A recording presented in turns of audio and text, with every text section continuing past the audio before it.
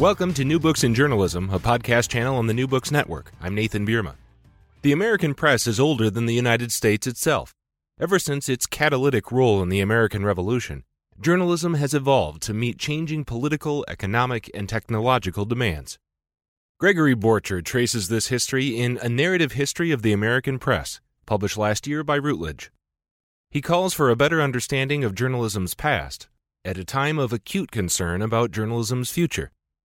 Borchard is a professor at the Hank Greenspun School of Journalism and Media Studies at the University of Nevada, Las Vegas. Joining me now is Gregory Borchard, author of A Narrative History of the American Press. Gregory, welcome. Thanks for joining us. Thank you for having me. This book is not only a textbook for a journalism class, but it can serve, and in some ways was meant to serve, that function. What gap among current journalism textbooks, if there was one, was this book meant to fill? Well, for a publisher's purpose, I did want to supply a textbook that had a unified narrative throughout. I think the common approach with journalism history textbooks right now is to weave together contributions from a bunch of different authors who supply individual chapters on individual topics and form a thesis of some sorts. Usually the thesis is a bit disjointed. So in my estimation, the contribution I was able to provide was one voice from one author, weaving together all the individual chapters based on my own interpretation, certainly subject to revision or additional comments from other readers. But at this point, it's one of the few books out there that actually does that.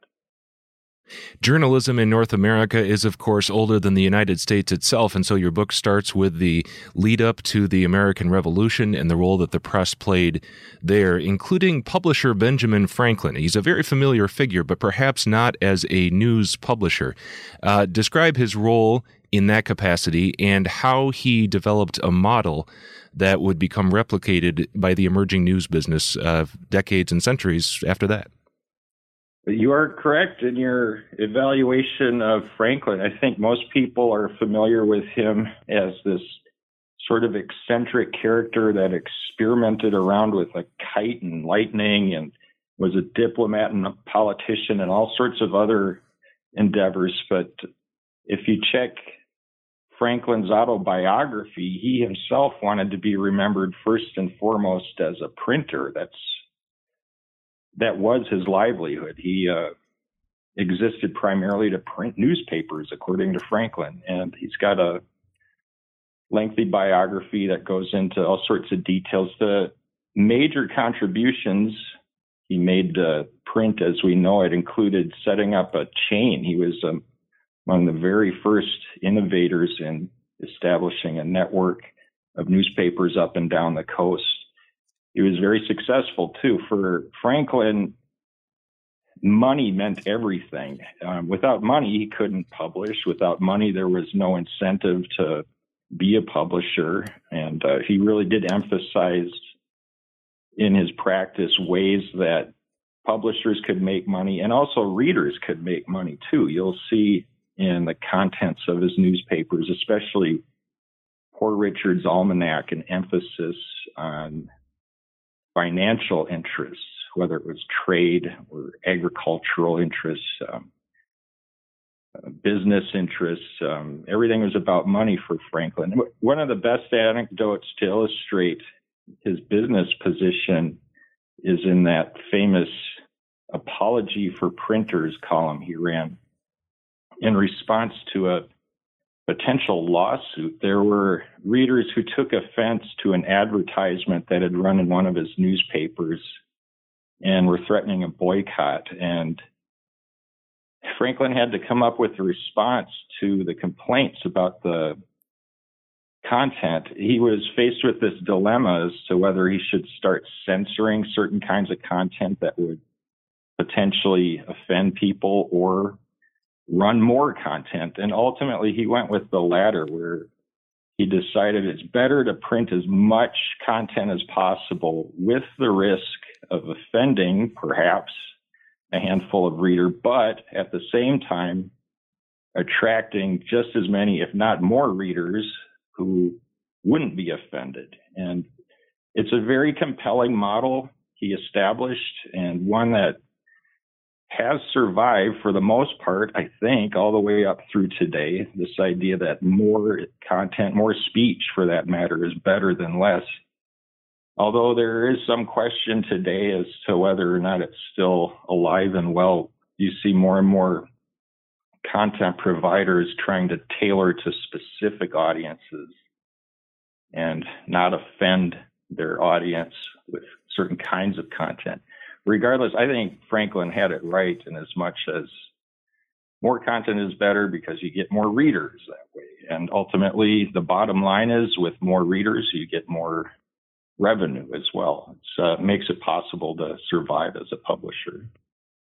For any readers who have a simplistic story to tell of the history of journalism, which is that once journalism was committed to the objective telling of the truth, and it has been in a one-way decline since then, they're going to get a very different story when they read your book. And I think this is a theme throughout, but we start to sense it in the lead-up to the revolution as the press plays a propagandizing and agitating role, particularly as you talk about the Boston Massacre. And after the founding of the country, especially during the Adams and Jefferson administrations, where it's the era of the partisan press, and the role of the press is very specifically to agitate its own side against the other. How do you hope that your book helps readers take a critical look at what the press was doing during this era? Well, again, I think you're right in the analysis that we have some ideas, perhaps misconceptions, that journalism is supposed to be objective and just the facts. Maybe it is supposed to be objective and just the facts, but the reality is it's never really been that way. There have been moments and publishers who have taken that idea very seriously, but all throughout history, you see the press dabbling in partisanship and propaganda, all the way back to the revolution itself, of course. But it's unavoidable. I think the lesson to be learned from it is that we as readers or consumers of the press, if not practitioners, need to be aware of it. And in being aware of it, go to as many sources as possible, not rely on just one. Even if one publishes as much content as possible, we still have to be open to other voices as well. Knowing full well that there's no one voice that can possibly capture the reality or the totality of events, especially in the current era, too. If we rely exclusively on one source, whether it's online or broadcast or even print at this point, we're not going to get the full picture. And in fact, we may wind up getting a very stilted or unobjective presentation of the facts. So it's a lesson more for the consumer than the publisher. I'm not sure the publishers are going to change in much respect, but as readers, we should take that point very seriously. Yeah, so this is the question I wanted to build up to and end with, but I have no patience, so I've got to ask it now. As we look at the current media landscape and social media and the echo chambers and the Facebook news algorithm where people can live in this bubble where they only hear points of view they're predisposed to agree with, and we lament that, and we should, and yet as I was reading your book, our current era most closely resembles this pre- and immediately post-revolutionary period of the partisan press. That's right. And I'm not the first to make that observation. I know there are other contemporary scholars who have compared the current climate to the partisan press era, or as it's called, the dark ages of journalism. I think there are some similarities. They're certainly not identical by any means in terms of the models of distribution and the ways people access news. But when you look at the content, I think there are some parallels.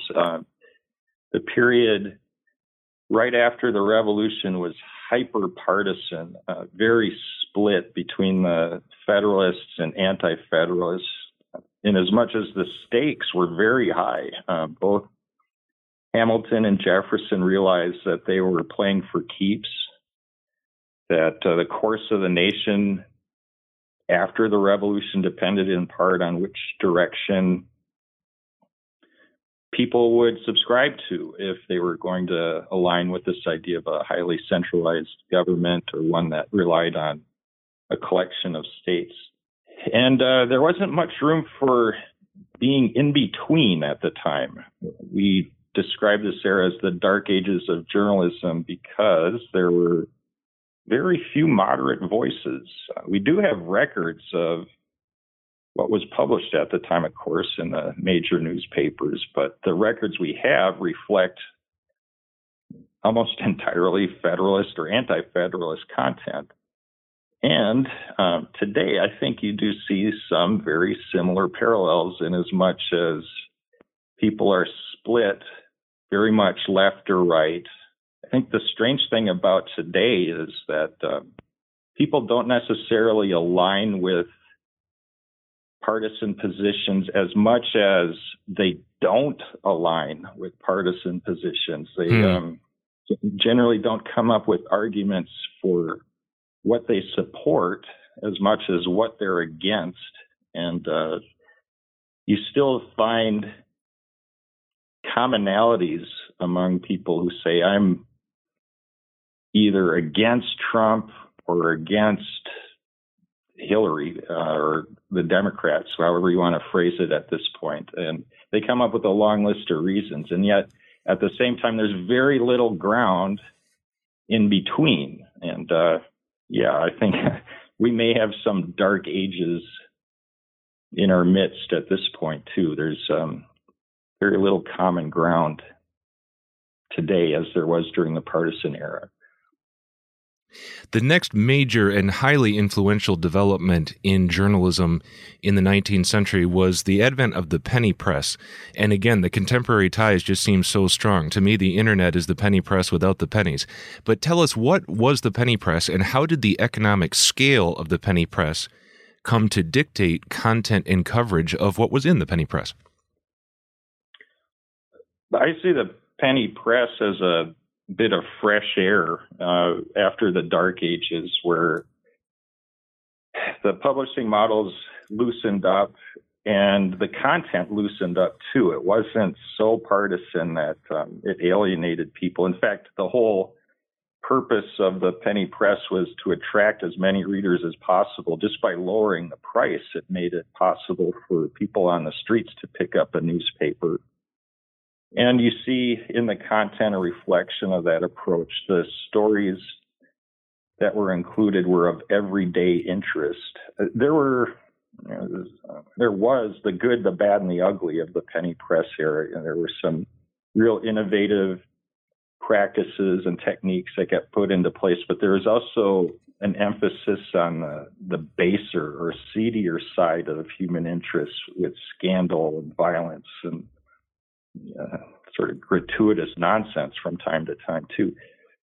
Regardless, you saw people on an everyday basis interacting with the press much more directly. And you do see that today as well with social media, certainly.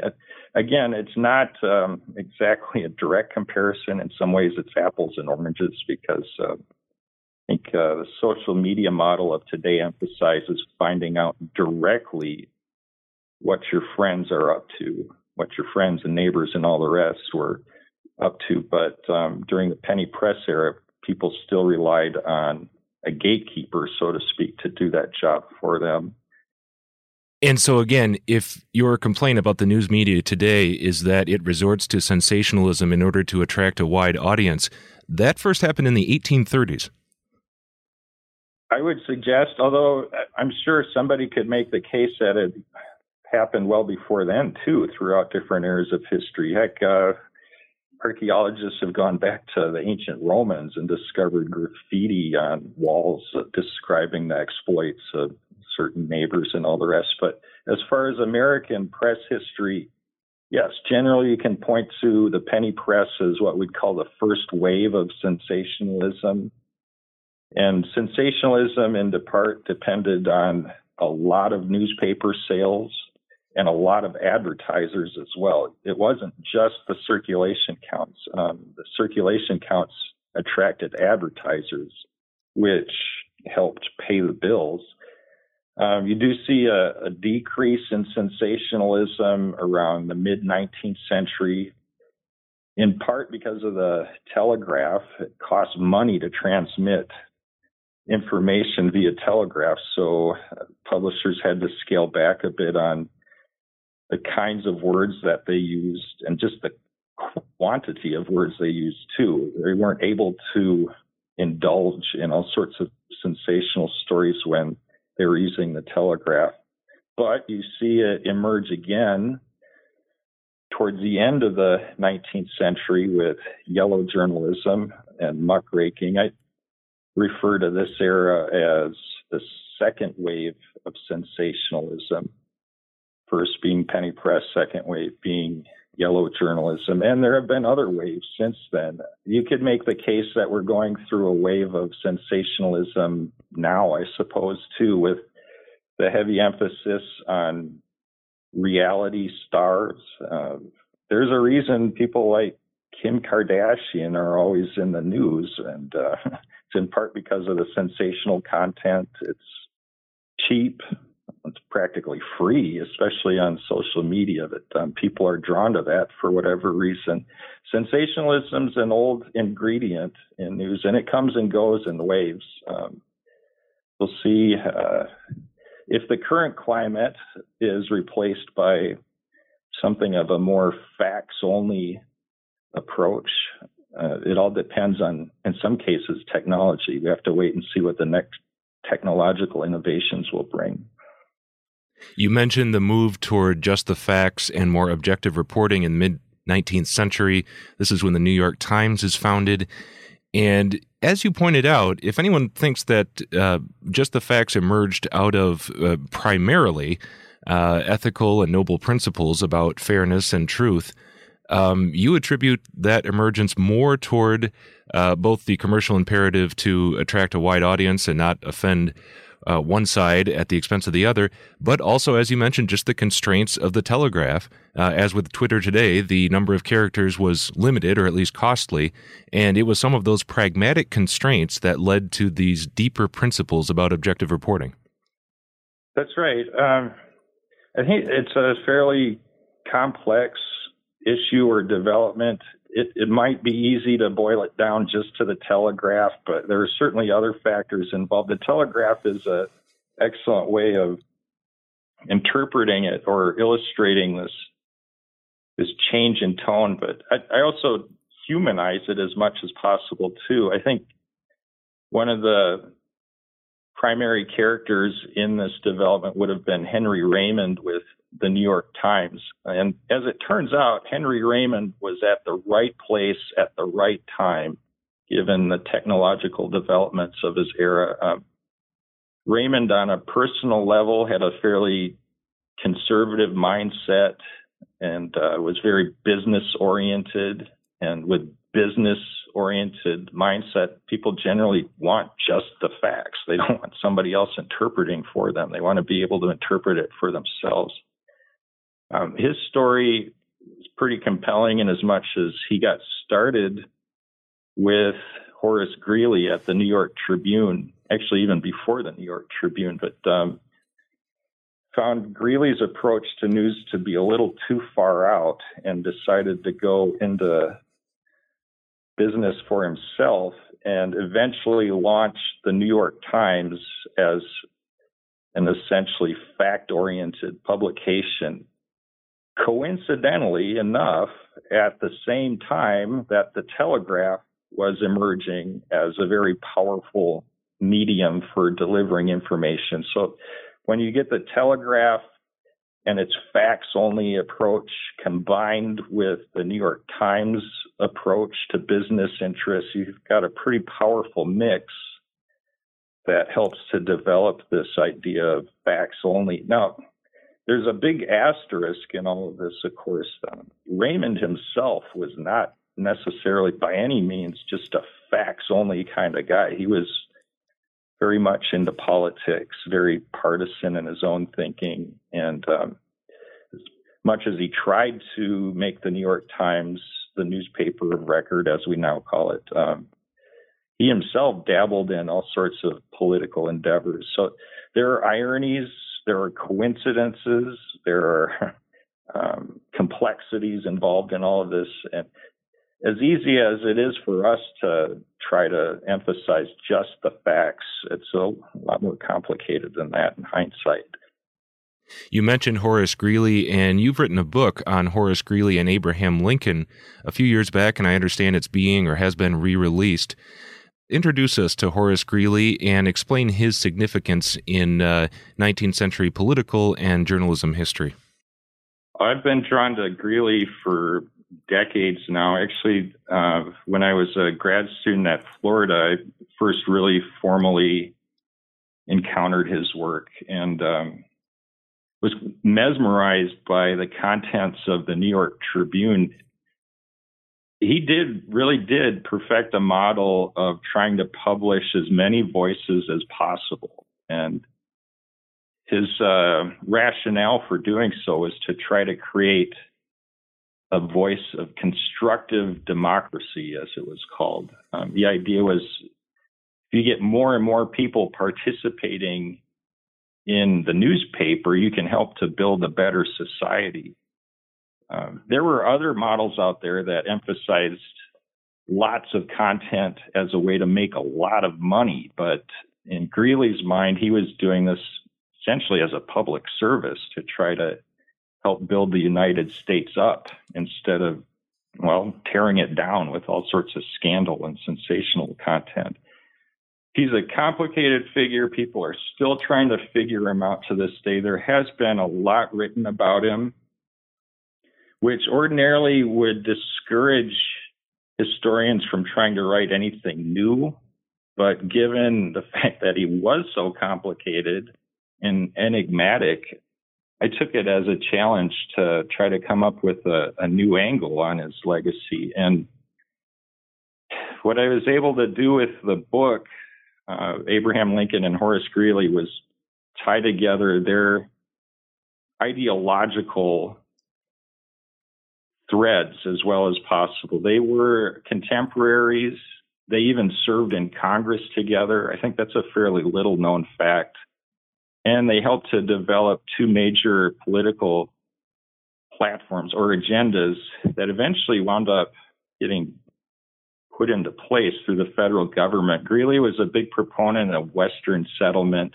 He actually penned the language in the Homestead Act that Lincoln later signed off on in his administration.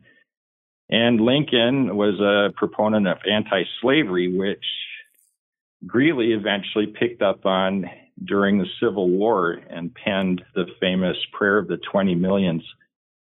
In a lot of ways, these guys were on the same page, and they worked as a tag team. They were also on completely different pages from time to time. They had this intriguing love-hate relationship where in some cases Greeley was always giving Lincoln a hard time, and Lincoln had some disparaging words for Greeley from time to time. But in the end, they had more in common than they didn't have in common. And I think that story is one that can be told and has been told, and it's apparently done well enough for a second edition at this point. I'm pretty happy with the success of the book so far. And we'd love to have you back to hear more about that book down the road. For now, let me ask you more about the 19th century and some of the major figures in it, most of whom are male, but two notably are female. Nellie Bly and Ida B. Wells both became very prominent writers and very influential in American life. Could you introduce them and explain how prominent and influential they became? Sure.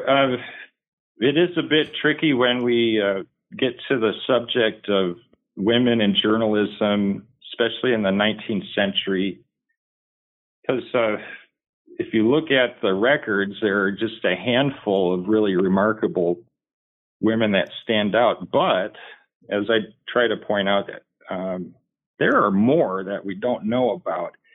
There's something happening in the 19th century that isn't happening today. They didn't really emphasize bylines like we do now. And we should explain byline simply being the line that says who the story is by, so the author's name.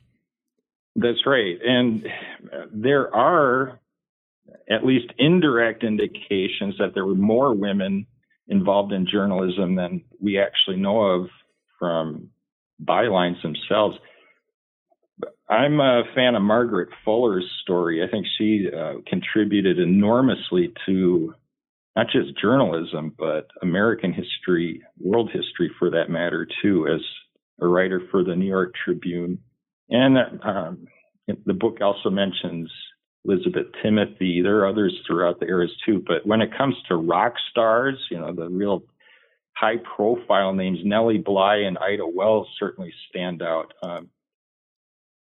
Nellie Bly is significant in as much as she was a woman doing a man's job, and she did it spectacularly. She did a job that no man would have done, and did some good while she was at it, too. She's most famous for having traveled around the world in 72 days, which was an amazing feat at the time, perhaps equivalent to going to the moon.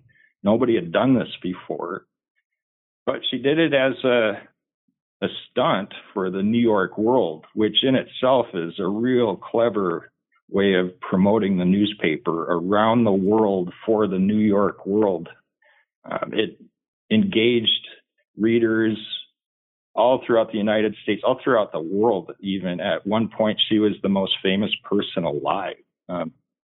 The story that a lot of people don't know about Nellie Bly is that she was also very brave. She went into an insane asylum. She feigned insanity in order to get direct access to the conditions of Blackwell's Island, which is a very harrowing feat and, frankly, I would think terrifying. But she did it successfully and was able to expose the conditions that were facing people who had been put into this asylum and created reform.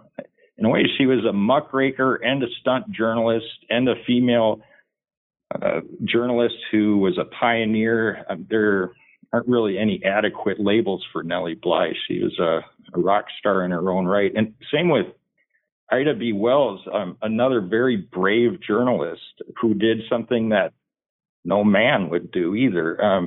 I think the real lesson journalistically with Ida Wells is that she was able to address lynching in conditions that ordinarily would have led to her death. The reason people had such a hard time even writing about lynching journalistically was because the backlash associated with the publication of this sorts inevitably would have led to a lynching of the writer. But Ida Wells was brave. She's known for a quote associated with her: "One had better die fighting injustice than die like a rat in a trap." And she lived that credo. I put her in contrast with Henry Raymond. Henry Raymond was this guy who was very dispassionate. One of his quotes was, "There are very few things in life worth getting angry about, and they're just the sort of things that anger won't improve," which is true. But at the same time, you can take that side, or you can take Ida Wells' side and say, you know what, there are things that are worth getting angry about, and I'm going to do something about it. She did. And she was a suffragist, a pioneer for Black women's rights as well.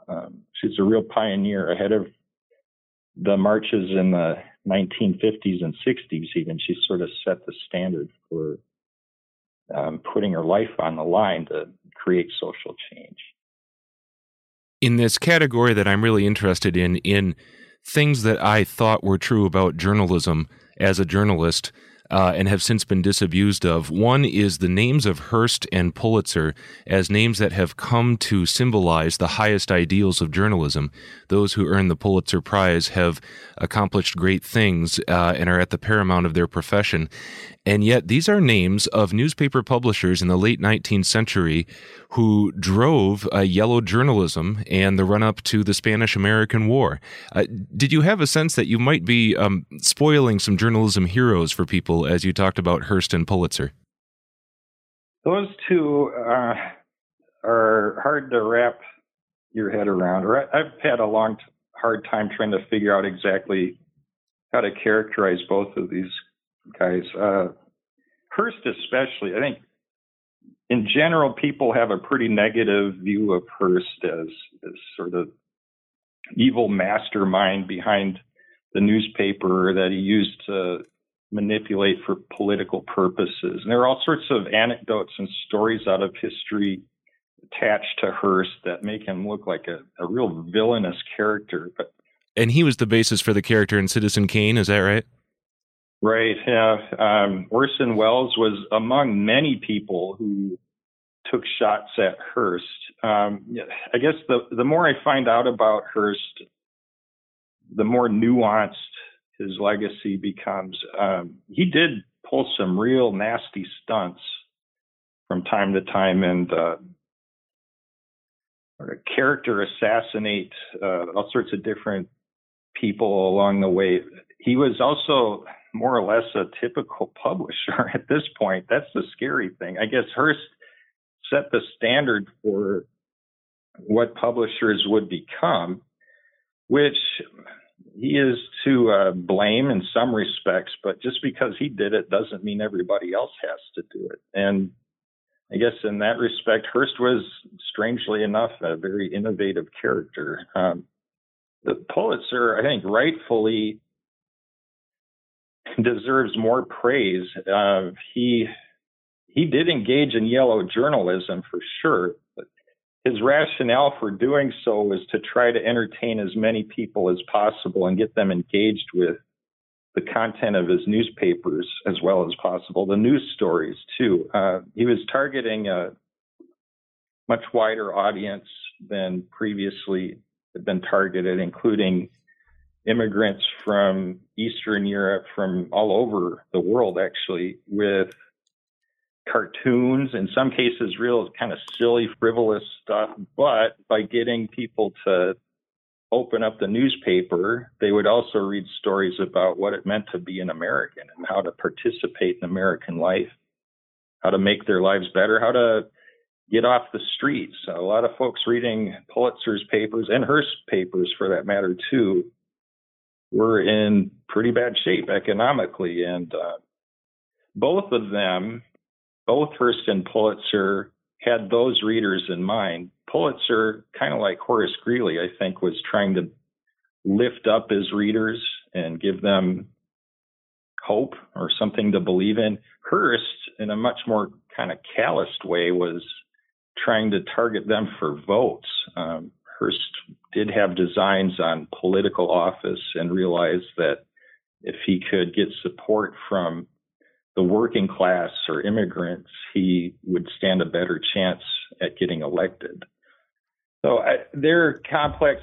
My bottom line, I guess I've resigned to the idea that there's really not a lot of point in judging them morally or personally from a 21st century standpoint, as much as just trying to see as well as possible what they did, how they did it, and what long-term effect they had on the newspaper industry or media in general, so that we can try to learn from both their mistakes and their successes too, and apply those lessons to contemporary practice as well as possible. I've asked you mostly so far about the 19th century, in part because these are some really formative stories that I do think, at least I misunderstood or didn't understand well at all. I'll assure readers that there is as much about the 20th century in your book as there is about the 19th and 18th. For time reasons today, we won't be able to do justice to it. I will ask you about the birth of public relations, and if you had a negative view about public relations, this story might appeal to you.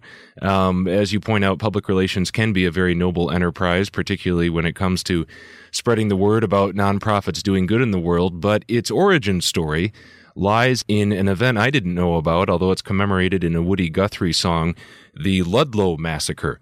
What was that event, and how did it give rise to PR as an industry and as a way to spin the press? Yeah, I'm glad you mentioned that. I've been increasingly drawn to alternative sources, especially with this era, the early 20th century. It is hard to piece through exactly what happened at Ludlow, and not just at Ludlow, at all sorts of other locations where there was labor unrest. This was an intense period in the early 20th century where labor unions were starting to organize and go on strike, and the outcome was generally violent. Problem is, we don't have a lot of records about exactly what happened. And the reason why, in at least some cases, is that PR was first starting to flex its muscle and go to work on behalf of the industrialists. The Ludlow Massacre is not the only example of this, but it's a good one. I think it illustrates how PR went to work at the time fairly well. And the short story is that there was a strike at a mine in Colorado, in Ludlow, Colorado, and the mine was owned by Rockefeller. Rockefeller's son was on site at the time. He tried to figure out how to contain the strike. So his dad, John Rockefeller, told him, get those people back to work. As the son responded, he called the governor of Colorado. The governor issued the National Guard, and one thing led to another. Eventually, there were more than 20 people who got killed. We're still not entirely sure how many, but the people included women and children. And as it turned out, Rockefeller's PR representatives, Ivy Ledbetter Lee with Parker and Lee, wound up having to go to work. I don't think this is necessarily the birth of PR, but it is certainly one of the very first, very dramatic cases of crisis management that PR was asked to manage. And Ivy Lee went to work by flooding the press with press releases, going to Congress to testify as to what happened. Ultimately, in the end, what we wound up with was a very Rockefeller-friendly version of events. The only traces of primary sources from the workers' perspective can dig up are either in some fairly obscure publications or, as you noted in this Woody Guthrie song I've discovered, that song itself was released years after the event, but it is a very good description from the workers' perspective of what happened. In fact, I know from reading Howard Zinn's People's History that this is one of the very few, if not first, sources that Zinn ran into when he was researching this event. And had it not been for Woody Guthrie, we may not have any record of at all of what happened at Ludlow from the workers' perspective. It's a very complex, it's a tragic era in terms of historical records and all the rest. It could simply be an era for additional historical research too. If anybody can find more primary sources outside of the PR angle or PR spin, I'm sure it would make a very compelling history in itself.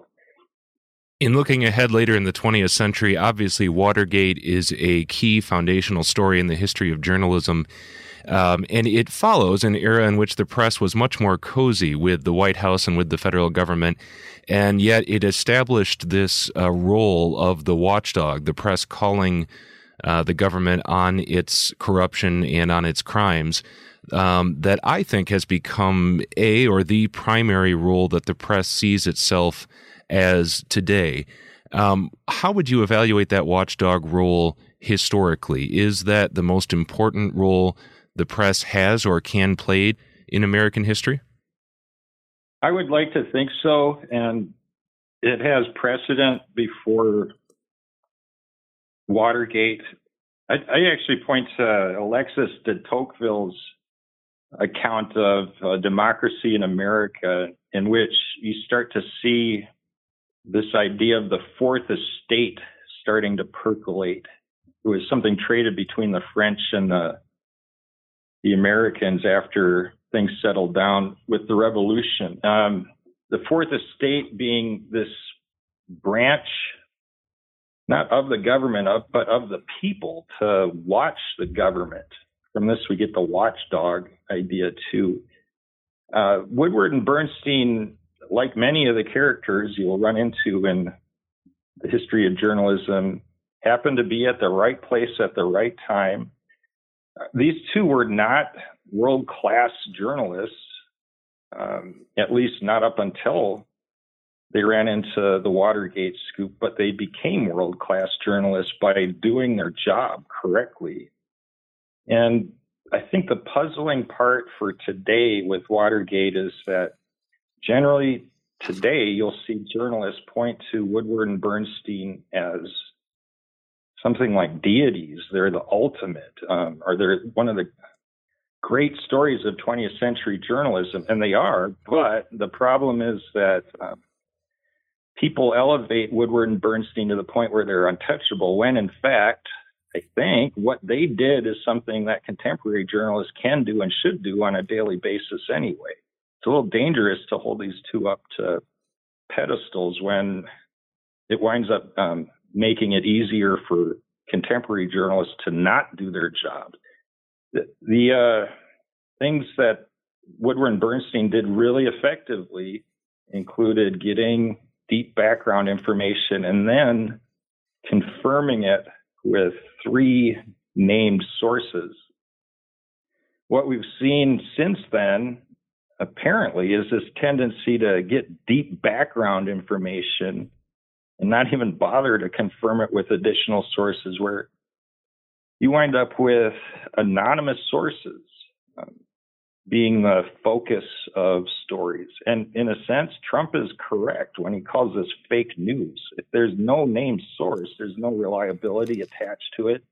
It's very dangerous. People have taken Woodward and Bernstein's work and turned it into something else. So I don't know. I guess there's a mixed legacy with the Watergate coverage, in as much as, yes, it was done correctly. It got spectacular results, and as much as Richard Nixon had to resign. I mean, it doesn't get much more dramatic than that. But in the end, I'm not entirely sure the lessons have been learned or applied from what Woodward and Bernstein did. At least there's still room for improvement in that area. As you talk about the current contemporary era, you say that technology and other economic factors in the current climate have, quote, transformed the meaning, content, and delivery of the news, end quote. Can you explain each of those? Well, in this case, I think it'd be easiest just to focus on social media, and even more specifically, Facebook and Twitter as among the more popular forms of social media. You do see a real compression of what had been long-form storytelling. There's very little narrative attached to it. At one point, the internet was seen as this real kind of savior or democratizing agent that was going to make everybody on the same playing field. We could all be journalists with Facebook and Twitter. That idea or ideal has gotten a bit more cynical these days, in as much as we see people sharing information about what they had for lunch or what their friends did, this and that. And every once in a while, they will link to actual news stories, but the news stories are those that are provided by major news outlets. And we're in a tough situation right now. I think we're in a moment of transformation, in as much as there's only one way to go, and that's up, in terms of finding a new model that will help to deliver information of substantial value above and beyond simple updates from friends and family members. That includes more holistic view of the world and national events. The content itself, I don't want to pass it off as insubstantial or irrelevant, but I think we're mostly looking in to ourselves at this point instead of looking out. And it's going to take some event, I don't know what, to transform that vision outward again. I do try to wrap up semester lectures in the history of journalism as well as possible, saying, okay, folks, look, you're all in your 20s, you're about to go into the profession, you have an opportunity to come up with the next model. And we're all waiting in anticipation to see what it is.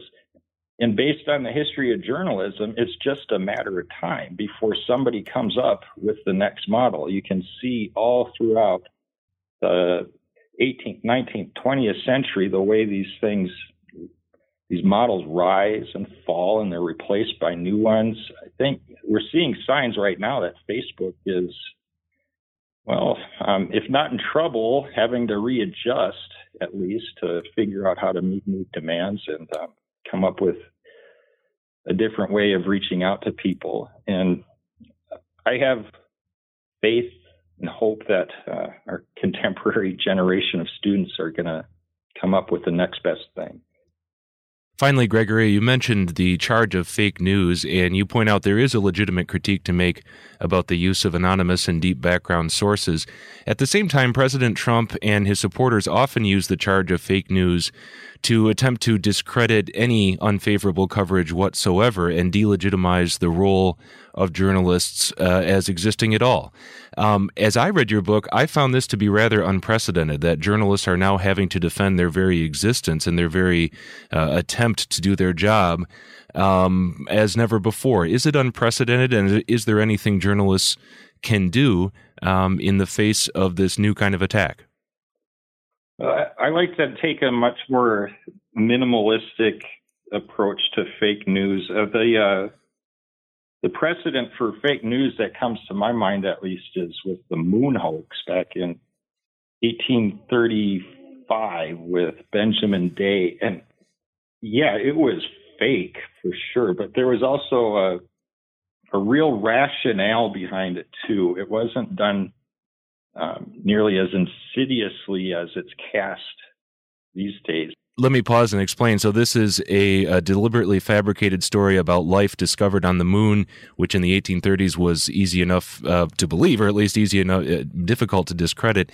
And it was picked up and syndicated by other papers, which they were falling into a trap of stealing other content from the source, which I believe was the New York Sun. Exactly. Okay. And you're right that the problem today is that when somebody calls something fake news, it's just an easy out. It's just an easy way of saying, I disagree with the content of your story, therefore it's fake, which is a lazy approach to actually understanding news. And it's dangerous too, especially if the news isn't fake. If journalists have actually done their homework and published credible material with reliable sources, you can't just dismiss it because you don't like it. But the problem with fake news is being able to identify it. With the moon hoax, it was easily identifiable. There's also a bigger rationale, much bigger than simply partisan purposes. It was an attempt to sell newspapers more than anything. There has been fake news designed to do that recently. The clickbait stories that are everywhere, it seems, those are fake news. And yeah, it's a problem, but the bigger problem is just demonizing the entire fourth estate for content that somebody, a politician, may find objectionable. And I don't know if the politicians are going to help in any respect. That's been a problem for as long as newspapers have been around. Heck, John Adams helped pass the Alien Sedition Acts, in which editors were put in jail for publishing material that was allegedly a threat to national security, as did Wilson with the Espionage Act. As we've seen more recently with the Patriot Act. It's one of the ongoing stories of the federal government experience, at least. But the best thing a journalist can do to counteract these allegations of fake news is simply to make sure that they have sources. I would think it's not asking anybody too much to include name sources that are verifiable and check out with additional sources as well. The facts don't care about your feelings, so to speak. And I think that's got to be the one redeeming grace in all of this. Gregory Borchard, the book is A Narrative History of the American Press. It's an in-depth look at each of these eras and modifications and stages of evolution of journalism throughout American history. And as you point out, hopefully a way of understanding what might be coming next in the history of journalism. Gregory, we really appreciate your time today. Thanks for joining us. Thank you, Nathan. I appreciate it. Gregory Borchard is the author of A Narrative History of the American Press, published by Routledge last year. Borchard teaches journalism at the University of Nevada, Las Vegas. He is the editor of Journalism History, a quarterly scholarly journal. I'm Nathan Bierma. You've been listening to New Books in Journalism, a podcast channel on the New Books Network.